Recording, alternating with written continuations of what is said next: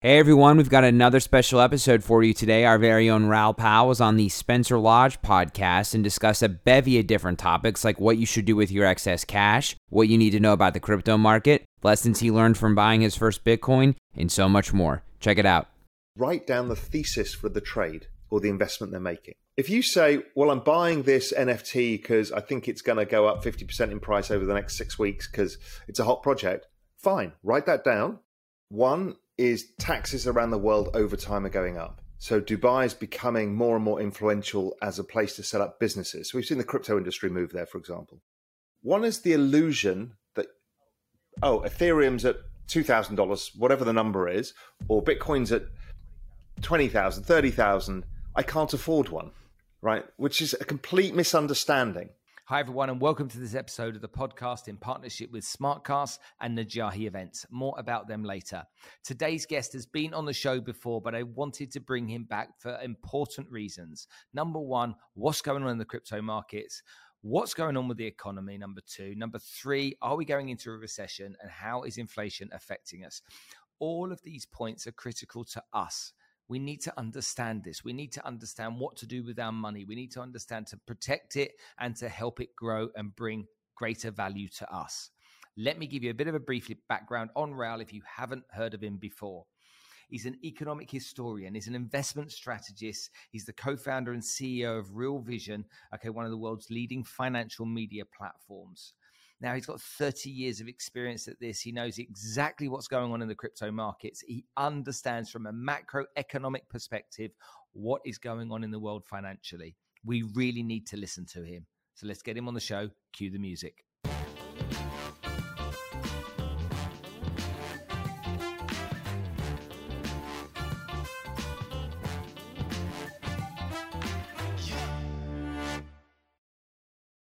Hey, have you heard about the problem that exists with food security?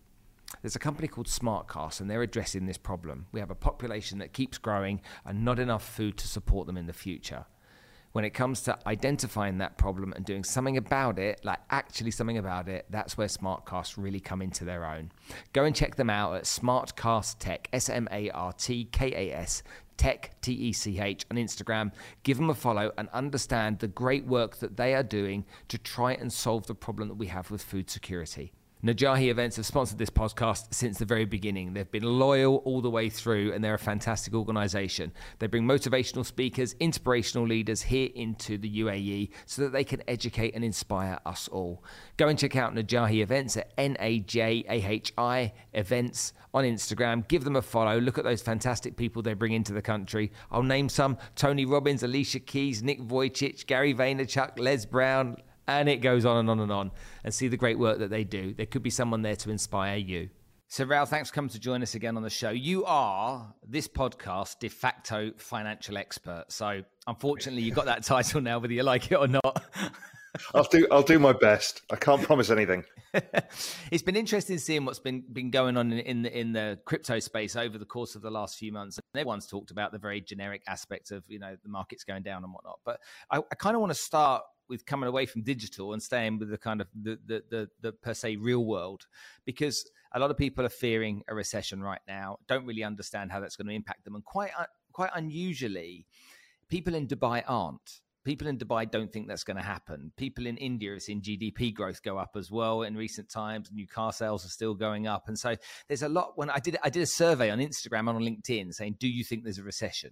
Now, the majority said, yes, there was. What was interesting, though, is a lot of people said, it's not going to affect me. And I thought that was quite interesting. Now, to give you a bit of an update, and I don't really know about what's going on in Dubai at the moment, but the property markets have just been crazy for the best part of 2 years now. Real estate brokers are having the time of their lives. So the number one nationality is Indians, followed by Brits, as the number two nationality. So, a couple of years back, we'd have the Chinese, but the Chinese aren't buying so much over here anymore, but it's definitely the Indians. But the Indians, I've got some interesting stories. One of the most expensive houses that was sold here on the Palm, which was about $65 million, was sold by a young guy, 23-year-old real estate broker from Northern Ireland, lad that I know, lovely kid, yeah, proper grafter, networker, and all that kind of stuff. I said, who did you sell it to? So I can't tell you who I sold it to. He said, I can tell you what they bought it for. He said, an Indian bought it as an engagement gift for his daughter. And I was like, oh, Wow. big money going on, lots of expensive properties. But the Indians seem to be buying many more units. The off-plan sales market is still going crazy at the moment. But when I look at that and I see that kind of confidence coming from the real estate industry over here, I remember back in 2008 where everyone was really bullish just before the fall. And I remember back in 1999, beginning of 2000, where everyone was super bullish and confident just before the fall. And to me, it seems like just before everything seems to go wrong, everyone seems to be going hell for leather and not paying attention. Would you agree with that? I think you're in a different place than everybody else. So there are three things going on that you're at the nexus of. One is taxes around the world over time are going up. So Dubai is becoming more and more influential as a place to set up businesses. So we've seen the crypto industry move there, for example. And we're seeing similar in Saudi. We're seeing that kind of benefit. Singapore's harder to get into, which is why Dubai is doing pretty well right now. So that is an ongoing mega trend for Dubai that is not going away. Secondly, the region is awash with cash because of oil. They're at maximum. I mean, Dubai doesn't produce a lot of oil, but all its neighbors do, and a lot of the capital flows back. So, Abu Dhabi and whoever. So they're awash with capital, and they don't know what to do with it. And that supernormal profit, yes, it's going to diminish and slow down, because I think personally, and we'll talk about recession, I think oil probably comes back down to $60, but it's still decent money. So, and a strong dollar. So they've got tons of dollars pouring in, and therefore Dubai property is part of the game. Dubai is the place where people go for recreation and fun for the region, stuff like that. Then you've got India, which is in a secular bull market, average age of 28, population of 1.2 billion people. And they've got, there's a business revolution going on there, technological revolution, financial revolution. There's a lot going on. So yes, Indian currency's been weak because of what's going on in global markets, and they've had high inflation. But if you are a wealthy Indian, what you actually want to do is diversify some assets, and Dubai is the place they do it. Again, for the tax reasons, and because you therefore get US dollar exposure, which is why you see it. So I don't think that stops, because you've got these three mega trends. And I've been very bullish on the region for a decade now, decade and a half, because of this. I think that Dubai also benefits from the sanctions from Iran, but I think Iran opens up over time as well. I think the whole region, just generally, it's young population. Saudi is really trying to retool its economy, create new opportunities, attract more people. Abu Dhabi's doing the same. Dubai does very well at that. So, I don't see this stopping yet. So I don't see the leverage so much in the Middle East right now, because their balance sheet is a lot of capital. Go to 2008. Oil prices had collapsed significantly, and the credit boom that was driving the property market then was different. That was much more speculative. This seems to be much more structural. So that's my general view. Could prices calm down? They probably will. We're seeing similar here in Cayman, because we are like a smaller version of the Dubai of the Western Hemisphere. It's it's the only real place you can set up and do business, bring your family, do all of that kind of stuff. So we see a lot of that. We had the same thing with the property market. As opposed to Indians here, we've got Canadians. So Canadians are our big property driver, because US, they get taxed the same everywhere they go. But wealthy Canadians have moved here, wealthy Brits, stuff like that, plus crypto firms. So we're seeing a small version of what you're seeing. Now, we are more correlated to the Western economies that are slowing down fast. So we are seeing, I think we are in a recession, and I think it's actually going to be pretty nasty. The nexus of a strong dollar, the high interest rates, high inflation, means that people don't have as much money to spend, and they're scared. You see the sentiment surveys, and people are scared. So you may not see it from your audience in the Middle East, but you'll see it in the US or the UK. I mean, the UK just announced today that they expect, 5 quarters of recession, and they're still raising rates, and they've got massive inflation. So it's a really ugly situation here in the kind of Western Hemisphere right now, and that's not going away for a while. And the other engine of growth, China, is not an engine of growth right now either. So that makes it more difficult to navigate, but you guys are slightly more isolated than we will be here. Okay. So let's put some of this into simple terms for people to understand. With interest rates going up, the cost of borrowing goes up, people's mortgage payments then go up. And so if they've got a budget of a couple of $1,000s every month to be able to pay their mortgage, if it becomes $2,500 or $3,000 or $3,500 potentially, then where does that money come from? Which then means people can't afford to pay their mortgages. And just correct me if I'm wrong with anything, they can't afford to pay their mortgages. And then there's the risk of default, the bank's taking the properties back, or people then trying to get out of those properties or that debt as easily as they can.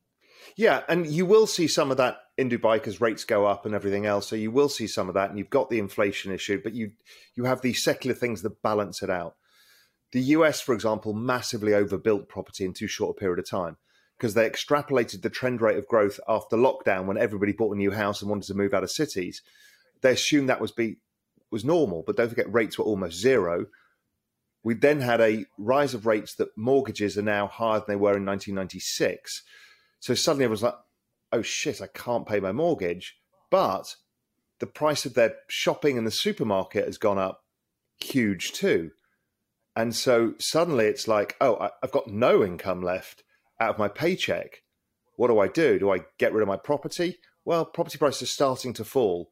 Or do I stop any other consumption? And we're seeing that all over the place, where people are like, I can't afford to do that. It's one of the things that actually hit the crypto market, because many people were dollar cost averaging with a bit of excess cash. They put it in, like good investors. Problem is, suddenly they've got no excess cash, and you kind of took a whole bunch of buyers out of the market.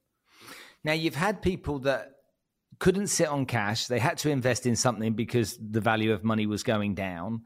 However, opportunity to me always comes for the people that are sitting on cash ready to go when we do see the markets fall.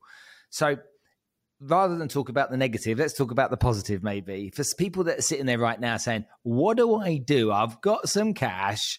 I don't know what to do right now, but could this be an exciting time for me? Where would you steer them? I would steer them to the two things that have been discounted the most, that have the higher potential upside. It depends what their their objective are. But let's assume they're relatively young and want to make capital gains. If they're relatively young, want to make capital gains, then the two areas that have been massively discounted are both crypto and the kind of very growth end of technology. And why those areas are, they're both in secular uptrends, right? Technology is not going away. The EV revolution is not going away. The autonomous driving is not going away. Space exploration is not going away. AI is not going away. They're accelerating, right? So if you've got this trend of adoption and rising prices over time in the share prices, and you're right at the bottom of that trend, you kind of know that this adoption is going to continue. There's no way that technology doesn't continue. So therefore, it gets incredibly cheap every day. It doesn't go up over time. And a lot of this stuff is down 80%.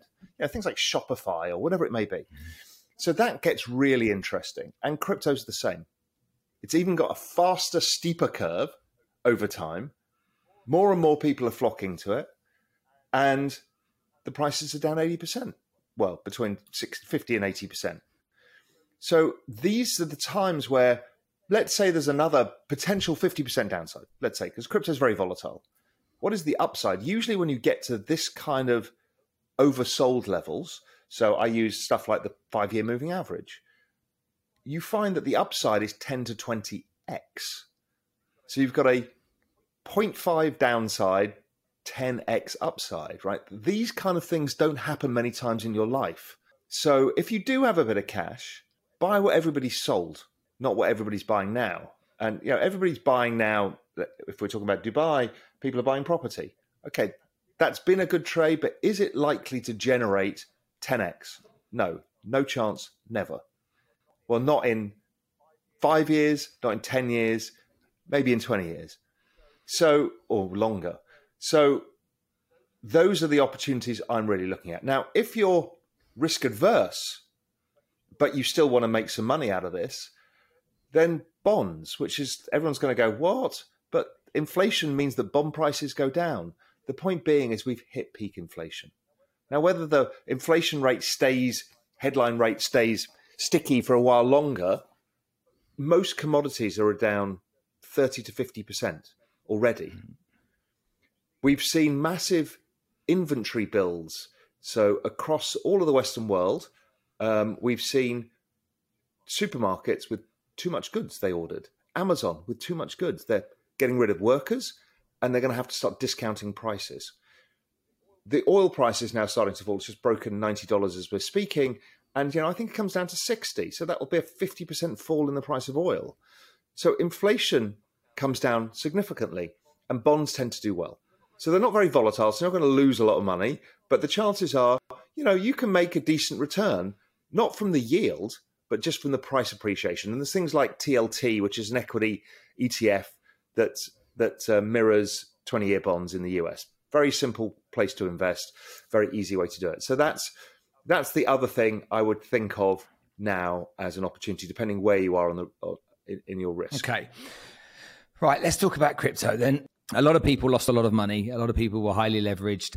And I think a lot of the crypto people were over here as well. And so the constant messaging you were getting through various Instagram accounts and social media platforms of, bullish and get into crypto. All of a sudden, these people went very quiet for a period of time. My videographer, Alex, he's, Decentraland and Mana and all that kind of stuff he was into big time. And he lost his shirt and, he was very bullish on it and he went very quiet. The people that are out there that have now gone, I told you it wouldn't work out. That bloody crypto, that's a load of old rubbish. Why would you invest in that? Look at it, for goodness sake. That's easy for them to say. I mean, there's various articles in the newspaper where they always kind of like, the moment it goes down, they start pointing fingers and calling it, I don't know, Ponzi schemes and stuff like that, which makes me chuckle when I see it. But what do we need to know about the crypto markets? What do we need to understand about the difference between the stables, the Ethereums and the Bitcoins as to how we invest our money? What do we need to know about leverage and should we leverage? And give us an understanding there, because I obviously know a lot about how Ethereum and Solana are connected to the NFT world, but I think a lot of people need to hear it. And I might bang the drum, but you are, as I said, the de facto expert. So you've got to give your opinion. So if you remember, we've just talked about risk, where the low end of the risk was owning bonds and the high end was buying crypto and technology stocks. The same applies in all assets and all asset classes. So taking crypto as an asset class, so the least risky, the least volatile, the safest is Bitcoin. Still goes up and down 60 or 70, 75%, I think, peak to trough. So you need to be aware of the volatility, which is why leverage is not very useful in this space. It always seems attractive when prices are going up, but you get utterly destroyed when they go down. It's too volatile to use leverage. And I always say you don't need it. If we're talking about 10x, 20x returns out of Bitcoin itself or Ethereum or some of these big ones, why do you need leverage? Really? You're trying to make 100x on your life savings? Are you mad? I mean, you don't need to do that. These are big opportunities. So then when you're looking at the risk, what happens is people they suffer two things. One is the illusion that, Ethereum's at $2,000, whatever the number is, or Bitcoin's at 20,000, 30,000. I can't afford one, right? Which is a complete misunderstanding. They all fractionalize down to like 8 decimal places.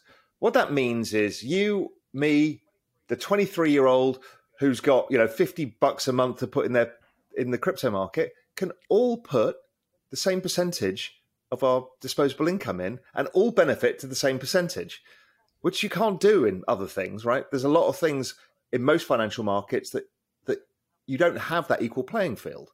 So everybody can participate. So that's great. But everybody has this illusion about price. It's like, I can't afford a Bitcoin. You don't need a Bitcoin. You just buy whatever you want to do. Secondly, there is this illusion that everybody else is making money in these small tokens, and you see it and it seems fun and exciting and gambling, and you kind of want to do it, and it gets your blood. I need to do this. I need to do this. Everyone's making money in the metaverse and I'm not. They're making money in this NFT and I'm not. And it's FOMO. Now, it's actually fun in the space, the FOMO and the ridiculousness. And people joke, laugh with each other. I mean, we've got here at Real Vision, one of our Slack channels internally is like filthy degens because people are degenerative and they kind of embrace it. How I would approach this is understand that all of that degen trading of the NFTs, because in NFTs, it's harder to own the really kind of the real valuable assets. So you're involved messing around with a bunch of communities in pump and dumps and all of this. These small tokens, knock your socks off, but do it with 10 or 20% of your savings, of your capital. The rest you allocate into the safer assets, whether it's Bitcoin, Ethereum, Solana, Avalanche, some of those big layer ones where you've got a higher probability of success. And again, the risk curve is Bitcoin is the least risky, Ethereum the next, then there's a whole bunch after that, the kind of Polkadot, Solanas, AVAX. And it doesn't mean they don't come without risk. You know, we learned that from Luna. Things have risk. This whole space has risk, but the least risky Bitcoin needs. So I would construct a portfolio. If you do enjoy the degen activity and you want to enjoy that, I'm going to get rich on this thing, right? It's a human trait. Embrace it. The space embraces it. You know, you ape into tokens, you have fun, you get wrecked. It's all part of it. And it also teaches you lessons. You know, I'm stupid. I was following somebody. I didn't do the research. You learn a lot of good lessons from doing that stuff. And it's a bit boring to buy and hold. I mean, 90% of everything I do is just buy and hold. And I don't do anything with it. And it's kind of, you kind of always get a bit of FOMO. So I always have a bit of money for FOMO so I can just mess around and get involved in the community and the fun of it and the movement of it, because that's fun too. So that's how I'd approach it. Don't use leverage, because the whole game is to stay in the game. That is the entire game here. And you've got the two issues. One is you want to be a degen. So give yourself space to be a degen without destroying your capital. The other one is don't lose your capital. So I'm going to give you the story of how I got into Bitcoin and the mistakes and things I thought I did right that I did wrong. So I bought Bitcoin first time in 2013 at $200. It went up 5x in 3 months. I'm clearly the best trader that has ever lived. And George Soros is going to have to stand aside, hire me at Soros Fund Management, because I'm going to run the business now because I'm so good. It then falls, but my thesis was 5 years plus, right? So I had a long-term time horizon, and time horizon matters. So it then fell 85%. And I'm like, oh, well. And I had a long-term thesis. So I said, I need to allow it to play out. I knew how much money I'd risked. I took it like an option, i.e. I could lose the money and it wouldn't matter to me. But if this worked out, my thesis was Bitcoin can go to $1 million in 10 years plus. It went down 85%. I kind of ignored it because I'd written the money off in my head. And then by 2017, it was at $2,200. So I was now up 11 times my money. I was like, wow. And I'd suffered an 85% drawdown, and I was still up. I'm like, wow. And then there was a lot going on in the space. And I was worried that they were going to fork Bitcoin into these various different chains. There was a lot going on. It's called forking wars at the time. And I lost faith. I was like, I don't understand this, and I should get out. And I kind of stand by that, but I probably didn't understand enough. So I got out. It went up to 20,000. So it would have gone up another 10x from where I sold it. But I was happy. I made 11 times my money. It's been a great bet. It then went to 20,000. It then went all the way back down, 85% again, or whatever it went down. And I kept it on the radar screen. And then eventually in 2020, because I still believed in it, and I saw that this forking stuff that got me worried was a false dawn, but now the prices were lower. It's like, great. So then March 2020 comes along, my kind of technical signals and all the things I look at, the kind of worlds align for getting back into Bitcoin. I buy it. I think I average in, my average level was, 7,000. And I, bet the ranch on it, kind of every penny I had into this, and it does very well. So here we are at 20,000, and I look back and go, well, how did I do? Because I've made intelligent decisions. I made 10x my money. I kind of kept hold of it through a bear market. I then, picked it when it sold off. So I went back and did the maths. If I just kept my original investment, I'd have been 5 times better off than not trading it, even doing intelligent trades.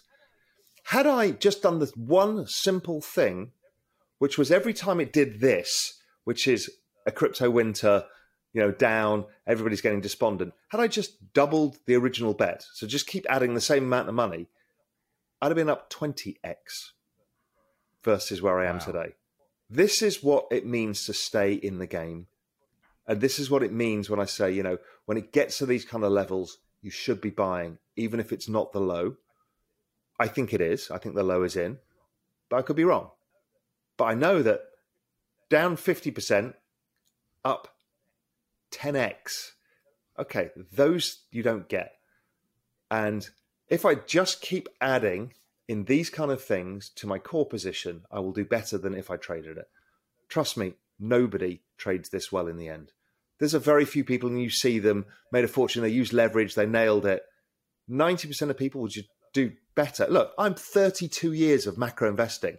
I know my shit, and I still didn't outperform if I had just followed that original strategy. Fascinating. So you have to live with that kind of stuff. And a lot of people, if they had that story themselves, they'd kick themselves. But I think you have to get past that, don't you? And you have to say, these are the valuable lessons that we need to learn. Yes, you always need to distance yourself from your P&L and ask yourself, okay, what am I doing right? What am I doing wrong?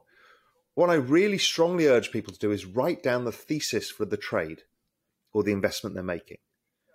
If you say, well, I'm buying this NFT because I think it's going to go up 50% in price over the next 6 weeks because it's a hot project, fine, write that down. And if it doesn't meet your criteria or it does the opposite, you close it. With the long-term investing, you need to say, my time horizon is, I want to be in this trade for 5 years, 10 years. My objective is to add when it sells off more than 20%. Every time it falls more than 20%, I'm going to add some. And whatever it is, and I'm really wrong if this happens, write it down and then refer to that every time you think you're about to trade and do something. Because you forget, which I forgot. I forgot that the long-term objective was, because the money was worth more, so I'm like, well, I should save that money. I could take that money off the table. But I actually destroyed my future returns by doing that. And yes, I could have been right, and maybe everything had fallen apart and I would have taken the money off and I looked like a hero. If you're not in it, you won't win it. And that is not true of the small tokens, because we don't know what's got network effects, i.e. what's going to last. Are people going to build on it? That's becomes speculation. That's okay, but you need to understand what you're speculating in. But if you're putting your bulk of your savings in, go for stuff that's proven. So right now, Bitcoin and Ethereum are the most proven. Like Solana has mass adoption, but it has issues like the chain break. So you wouldn't want to put all your money in Solana, but if Solana wins the game of mass adoption, okay, they're going to do really well. If Avalanche solves it for speed, they will do really well, but they're yet to be proven by gigantic networks. It's kind of, I look at the smaller tokens and I look at them like a 320 at Chepstow. The horse is called Entrepreneur. It's 30-1. It's a rank outsider. I'm putting a 10 on each way.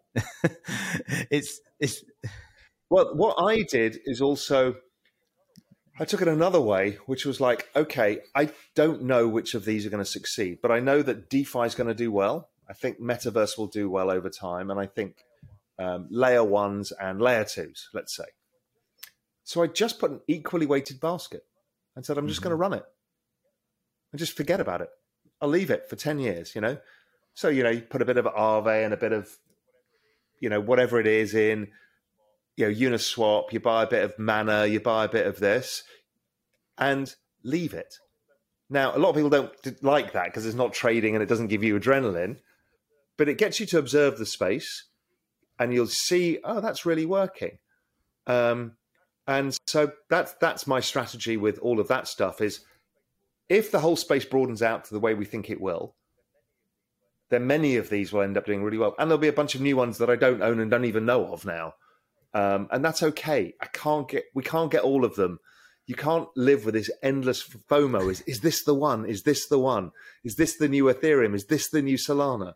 I mean, you'll drive yourself nuts. Let's talk about Ethereum for a minute, because there's some changes afoot with Ethereum, and there's a real sentiment of confidence around Ethereum and what's coming over the course of the next few months.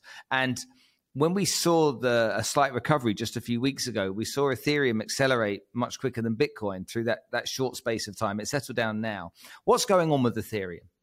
So Ethereum is transitioning to what's known as proof of work, where you get a bunch of miners, which is computers that crunch really complicated maths, use massive amount of energy to prove a cryptographic puzzle, and they get paid. What they're doing is validating the network, and that's how Bitcoin works. And it's very safe, Bitcoin, because of it.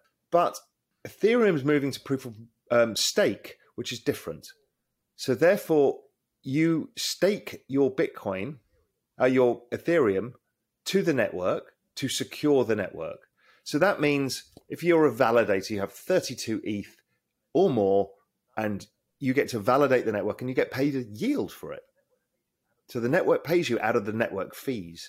And it's a different way of approaching the validation of all of the on-chain activity. Ethereum's no small thing. I mean, it is a gigantic kind of world Web3 computer. So the complexity of doing this transition is one of the biggest feats of engineering, programming development engineering, the world has ever seen. It's gigantic. But September the 19th looks like it's going to happen. Now, will it be 100% ironed out? I think so, but maybe not. Maybe there's some risk. But what happens within this dynamic is, where does that yield come from? And we don't know what the yield is going to be, but it's going to be somewhere, it's going to settle down somewhere between 4 and 6%. Where does that come from? That comes from network activity. And what it does is takes fees from the network and pays it out to the people. But Ethereum also has something called EIP 1559, which takes some of those fees and buys Ethereum tokens and burns them. So how? What you've got, well, they get delivered to a wallet that essentially destroys them. So what you've got is a kind of buyback situation where tokens are being burnt and distributed. So this becomes really interesting. Also, there's currently about 9% of everybody staking their ETH right now, even though ETH staking's not thing, but there's test nets and stuff where you can do this. The guesstimates are that maybe up to 30% of all ETH will be staked, because that's similar to some other chains. So that when you stake your ETH, it can't be reused for anything. It's not in the market. It can't be sold. It's locked up for a year. It can't be put into DeFi. It can't be put into centralized finance. Nobody can borrow against it, lend against it. It's done. There's less supply. Yeah. Because this whole burning yield stake means that every day there's going to be less ETH than there was the previous day. It's deflationary. So you've got a demand shock. Well, you've got these massive supply shocks. Then you've got a demand shock, which is, well, hell, I want to own ETH because I want to get a yield on it as well. So people are going to come into the market. Then the institutions, let's say Abu Dhabi Investment Authority, well, they're going to be pretty interested if they're making one allocation, which is, we believe in crypto. Before it was kind of, well, we're going to buy Bitcoin. But now it's like, why buy Bitcoin when I can buy ETH because I'm going to get a yield on it? So it's an asset that's making money for me by just holding it, and the asset goes up anyway. It's like owning a technology stock with a 6% dividend or something. Let's take a pension fund. How many pension funds have got themselves to a place where they're happy to invest in this asset class, would look at something like ETH, because that 6% yield would be fantastic for a pension fund? That's right. So, I don't know what the number is of pension funds, but let's assume 10% have done something, whether it's VC or Bitcoin ETF, whatever it is. But it's on all their radar screens because it's a new asset that's over the longer term uncorrelated to other assets, and it has a high expected future return. So for pension funds who have a long time horizon, this is a very interesting asset. So, you're fighting with the investment committee. They're saying it's a scam. You're saying, no, we need to do this. So everybody goes through this process. Then they start getting comfortable. How do we do it? Well, you can have some allocation to VC first. And then it's like, okay, well, what do you want to do? Well, we don't know how to account for Bitcoin on our balance sheet. How do we do that? They might buy the ETF or they buy some Coinbase shares, whatever it is, right? But eventually they will come down to, if I own Ethereum, I'm going to get a 6% yield. And what does that do for my future retirees? Well, that's a higher yield than junk bonds. It's a higher yield than US treasuries. It's a higher yield than equities. Okay, so now I've got a higher future expected return with a yield. I will probably do this. So what it means is, at the margin, you are bringing in large buyers who are otherwise absent from the industry. This is one of the reasons why gold never became a big part of portfolios. It is for wealthy people, family offices, maybe endowments, but for pension plans and stuff, they're like, it doesn't give me a return to pay my pensioners with. So I always have to hope it goes up. It doesn't give me any wiggle room. Well, now you've got ETH that gives you wiggle room and the ability to go up. Okay, that's very interesting. I don't see why we will not see a flood of people. Most people that have had a go at getting involved in the crypto space, I would say the majority don't understand staking and what it means. A lot of them kind of heard the terminology. What does it mean? Well, do you understand what your deposit account at the bank means? You're staking your money to the bank. So you've got a fixed deposit, a 1-year fixed deposit, and you get a bit of extra income for it. You're staking your money to the bank, who then get to use it to lend it to other people. And because it's stable money, because it's there for a year, they will give you a higher return. It is no different. Really well. But unlike the bank, they can't pull the rug on you, change anything, go bankrupt on you, because it's algorithmically programmed. So your risk here is Ethereum going up and down, but the yield maintains. So it's really interesting. Now, it doesn't mean ETH can't go down 80%, because it does. It's just done it. So, people have to understand Very well that. Put. People have been mistrusting of banks in recent times. They've mistrusted them, not because of the problems of 2008, which was a whole different conversation, but they've just been having money sat in banks not working for them. And it's just, it's become disappointing as inflation has impacted them further. We worked out the other day, the cost of a watermelon in Dubai was 32 euros. And someone posted it on Instagram and it was like 32 euros for a watermelon. That's just nuts, And the argument was, yeah, but they have to be flown in. Nothing's grown here. We're in the desert and whatnot. I said, you could come in on a private jet with it. It would still be cheaper. But so people, they become disillusioned. They see all of these companies. They see the Netflix. They see Facebook. They see Peloton. These different organizations and brands that they recognize go down in value, and these stocks come down. What do I do with my money? How do I make a good investment decision with my money? And then they lean into crypto. They start to learn a bit more about that. And then what happens is they then start to read about the things that have gone wrong. And I don't mean with crypto itself, but with exchanges. And so how can I be sure that I'm using an exchange I can trust? So you can see Coinbase, they floated, their stock price is dramatically lower than the starting price. I believe that Binance, the first 100 million accounts that were open, were done without any KYC. And so they have various regulatory issues around that. Then we saw just 2 days ago, there was, I forgot the name of it, but there was a scam that took place and a bunch of coins were stolen. This is where the kind of like the fear is, more so than the fear in the coin itself. I think now, people have got to a place where Bitcoin's talked about enough, crypto's talked about enough for us to believe that that's an asset class we can give some cash to. But who do I trust? My friend Stuart, It's really simple. Come on. This world is so easy. You just go onto Ledger website, buy yourself a Ledger Nano, and store it yourself. What does that mean? It's just it's a key that means that nobody else can get access to it. And it's stored on chain. It can't be rug pulled. Nothing can go bust. It's yours on the chain in your name. And your ledger is your device that gives you access. It's your private keys. And it's super easy to do. and just do that one thing, the $200 or whatever it costs to get the device. It literally will take you 10 minutes to figure it out by using a YouTube video or the Ledger videos, and then you're done. So you use the exchange to trade. The stuff you want to save, you put it into the vault. That's it. It's like, why would you leave your shit lying around for somebody to nick? It's like, you got a nice gold watch, you stick it in the safe. It's not complicated.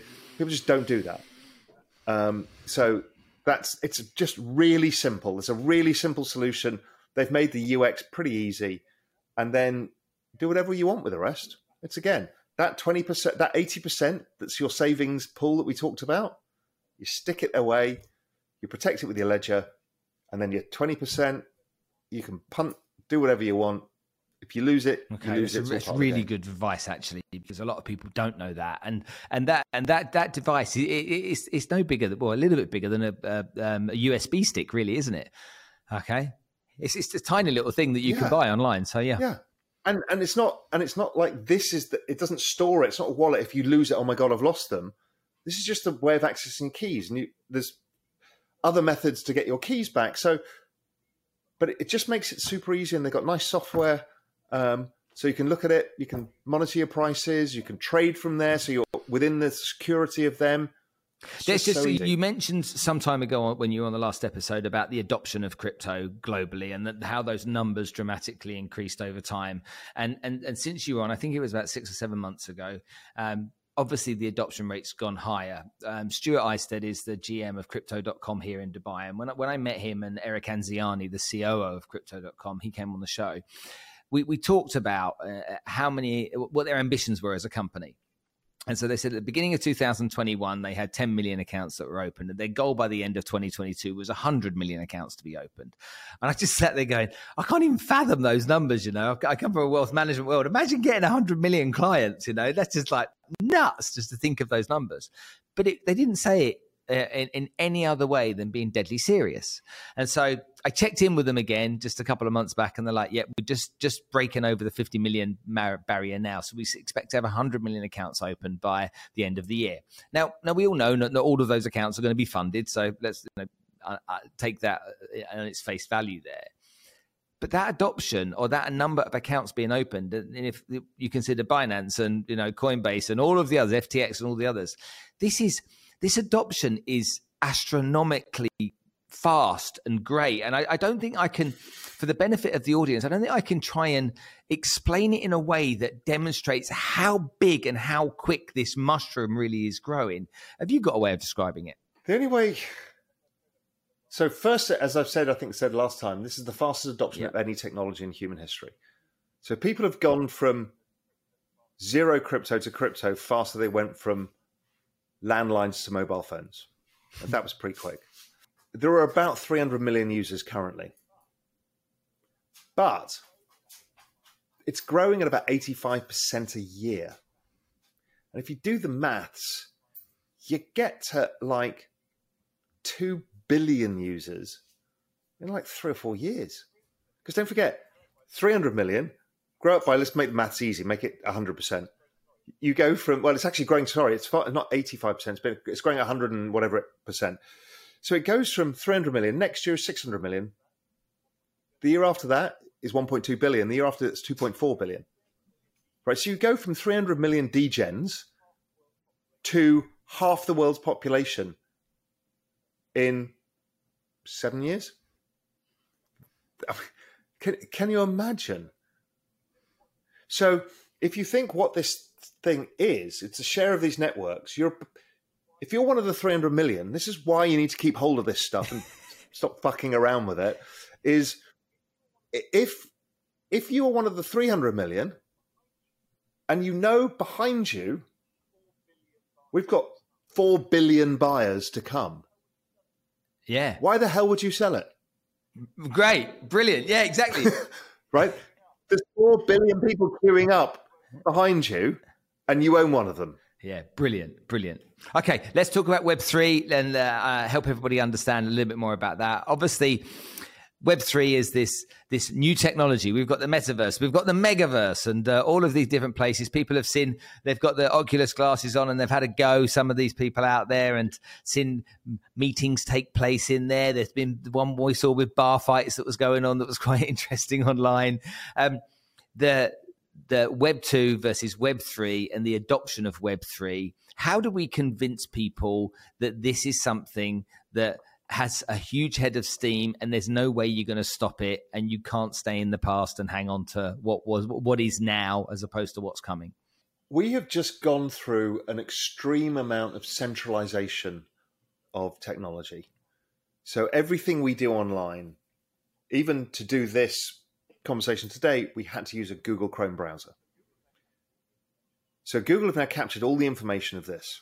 Google, Facebook, and a few other companies basically capture all of the data that we use online in all of the stuff. And if people, it's not just about your Facebook post, it's every single thing you do. In my house, I've got Nest as my temperature control. Why does Google buy Nest? Why do they care about a temperature control thing for a house? Well, the reason being is when you come into the house, what do? You put your phone down, right? It now can't track you. But with Nest, it knows what room I'm in, for how long, whether I'm on holiday, where I am, and a whole bunch of preferences about myself. Why the Apple wearables? It's the same thing. So they're collecting now heart rate data and everything, right? And it can be used and sliced and diced and used to extract money from either you or somebody else. And they make all the money. And many of us will take that trade-off because we want the utility. But we're starting to learn that to allow the centralization of data can lead to very scary outcomes. The centralization of data is China. And China uses the centralization of data to control a population. We've seen rigged elections. We've seen influence of foreign nations using social media to affect the psyche of nations and split people apart. People who would normally be kind of centrist have been forced apart. And a lot of that is from state acting because of the ability of social media. And we can all be anonymous. We can just set up a Twitter account and we can troll anybody, we can do anything, we can spread fake information, anything. Web3 changes that because everything is then recorded on a blockchain. So all information gets recorded on blockchain, including our identities. But they can be anonymous, but we still have proof of who we are. And that allows us to create a system by which it is decentralized and nobody controls it, much like Bitcoin is. Okay, that's a very powerful notion because it means that we're free to move around the world, free of government interference in a world that's pretty scary, where different governments have a heavier hand. Then, the Russians have just gone through this as well, where their assets just got confiscated by the US. Right? There is a bunch of Russian billionaires that have lost all of their assets with no legal process. I mean, what the fuck? This is the UK, Europe, and the US that's done this. No legal process. Stuff like, those US treasuries you've got in your reserves, you're now not able to use them. So that's at state level, but at individual level, it's important. But Web3 is not only that, but it's the new construct of how we can have societies online, digital societies.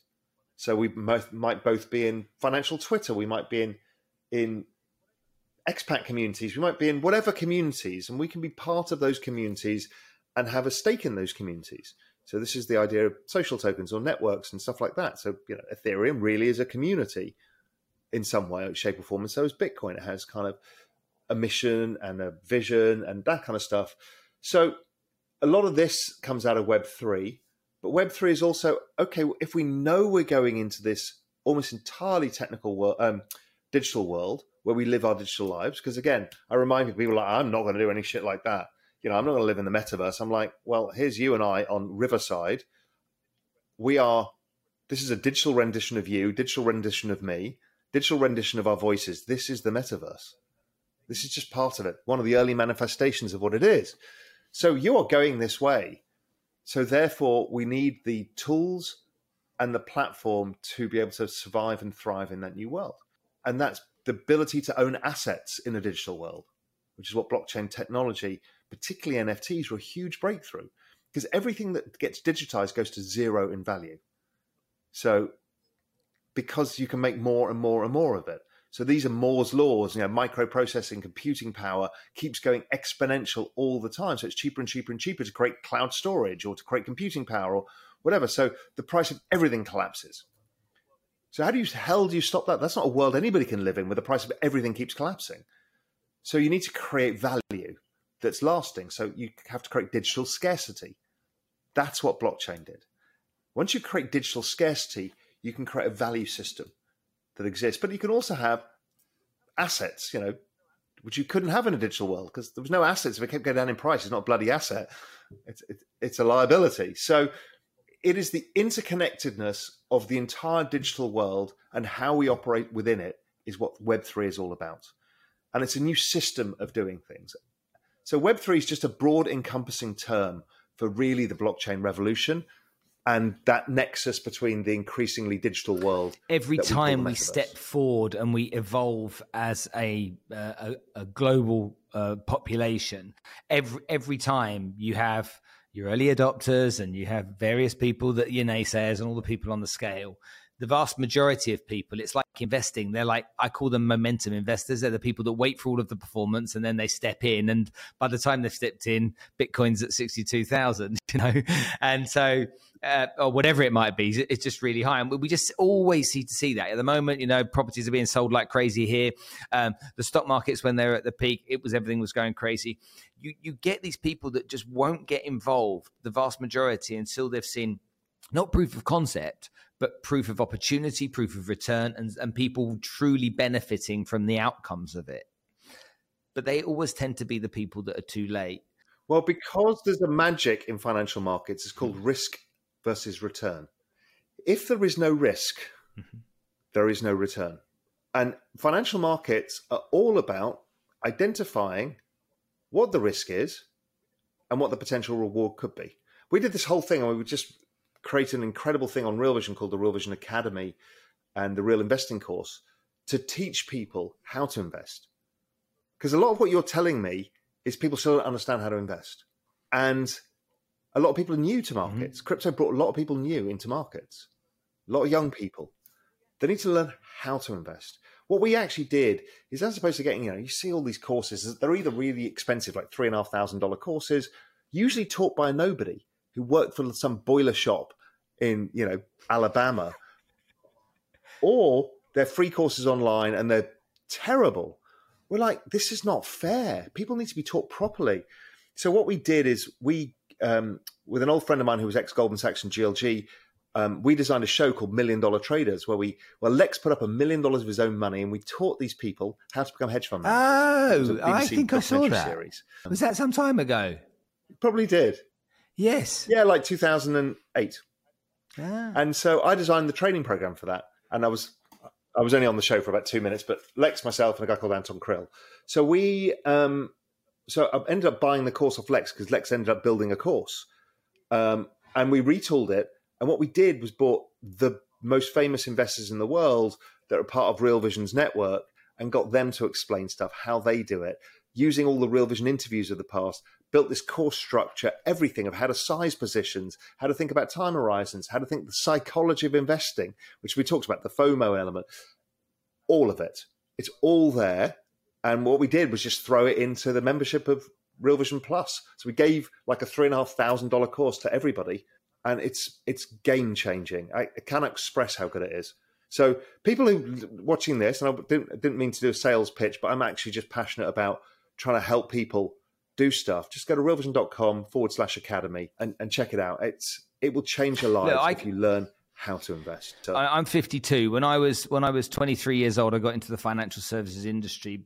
Within that industry for 3 or 4 months, I became really passionate about people not messing up and fucking up their finances. And we saw these statistics and data around people getting to 65 and not having enough money, and people not being insured against things that would happen, and wanting to send their kids to university and then sitting there working out that they couldn't afford to do it.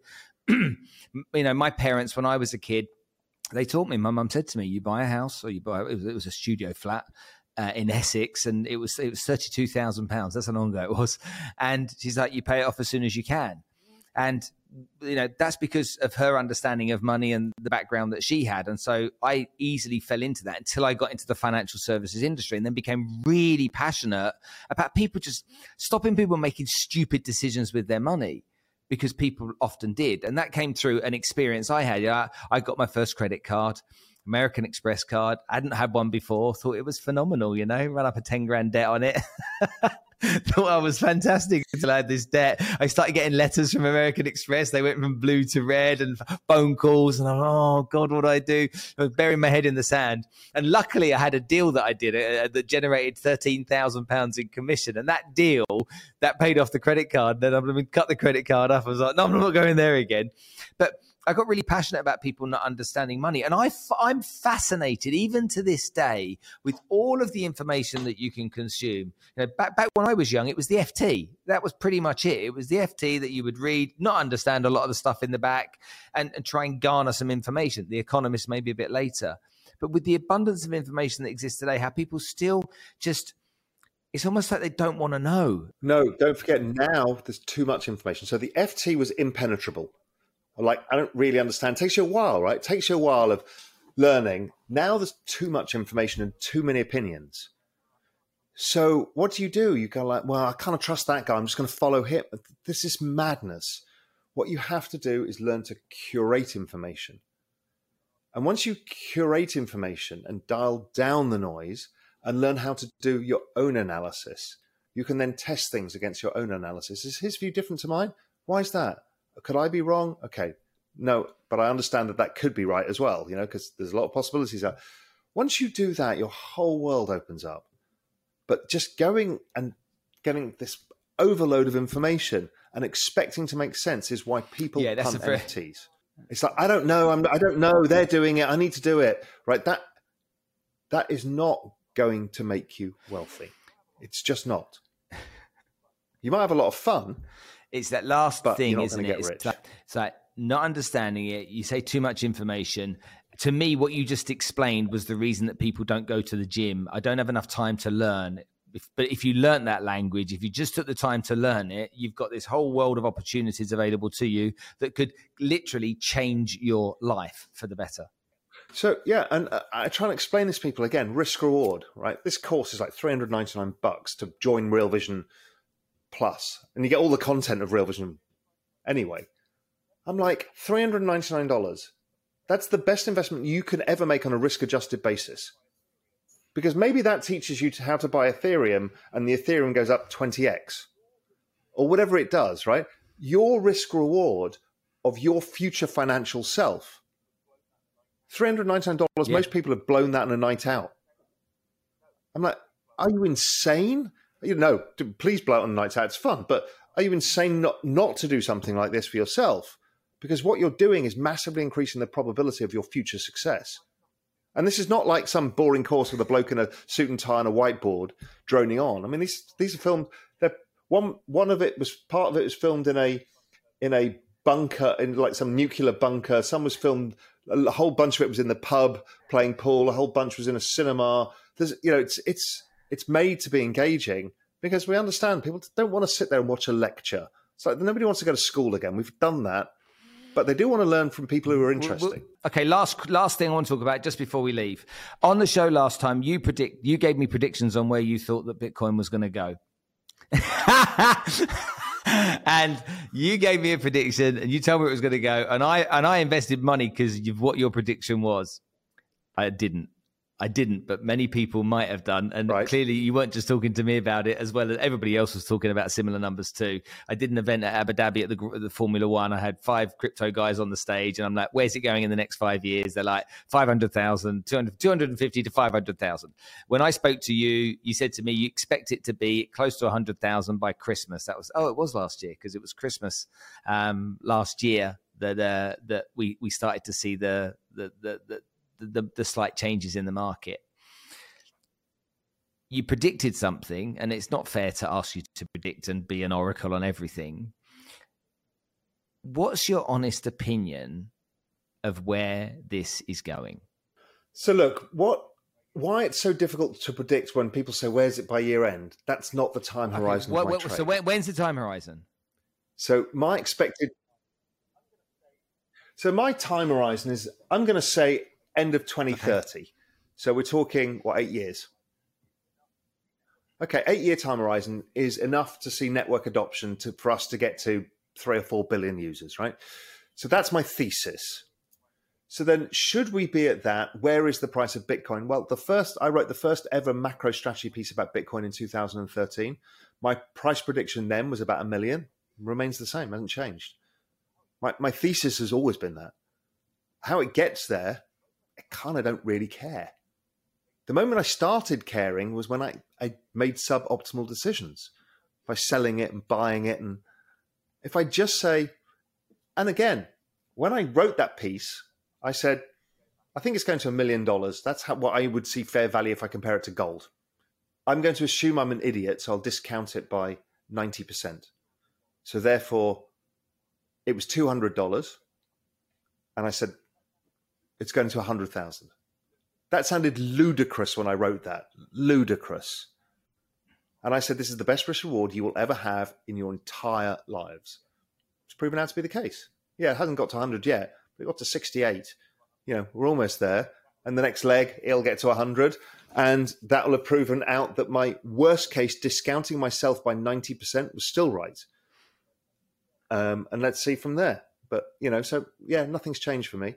And, and I barely own Bitcoin because I think a lot of other things will outperform. Mic drop. I prefer it. I think that's fantastic. Raoul, thanks for coming to join us on the show. Ladies and gentlemen, do me a favor, go to Real Vision, go and check it out. We'll put the link in so that everyone can have a look at what Raoul's doing. If you're not following him, he's prolific on Twitter, not so prolific on Instagram, so go check him out on Twitter. Listen to what he's saying.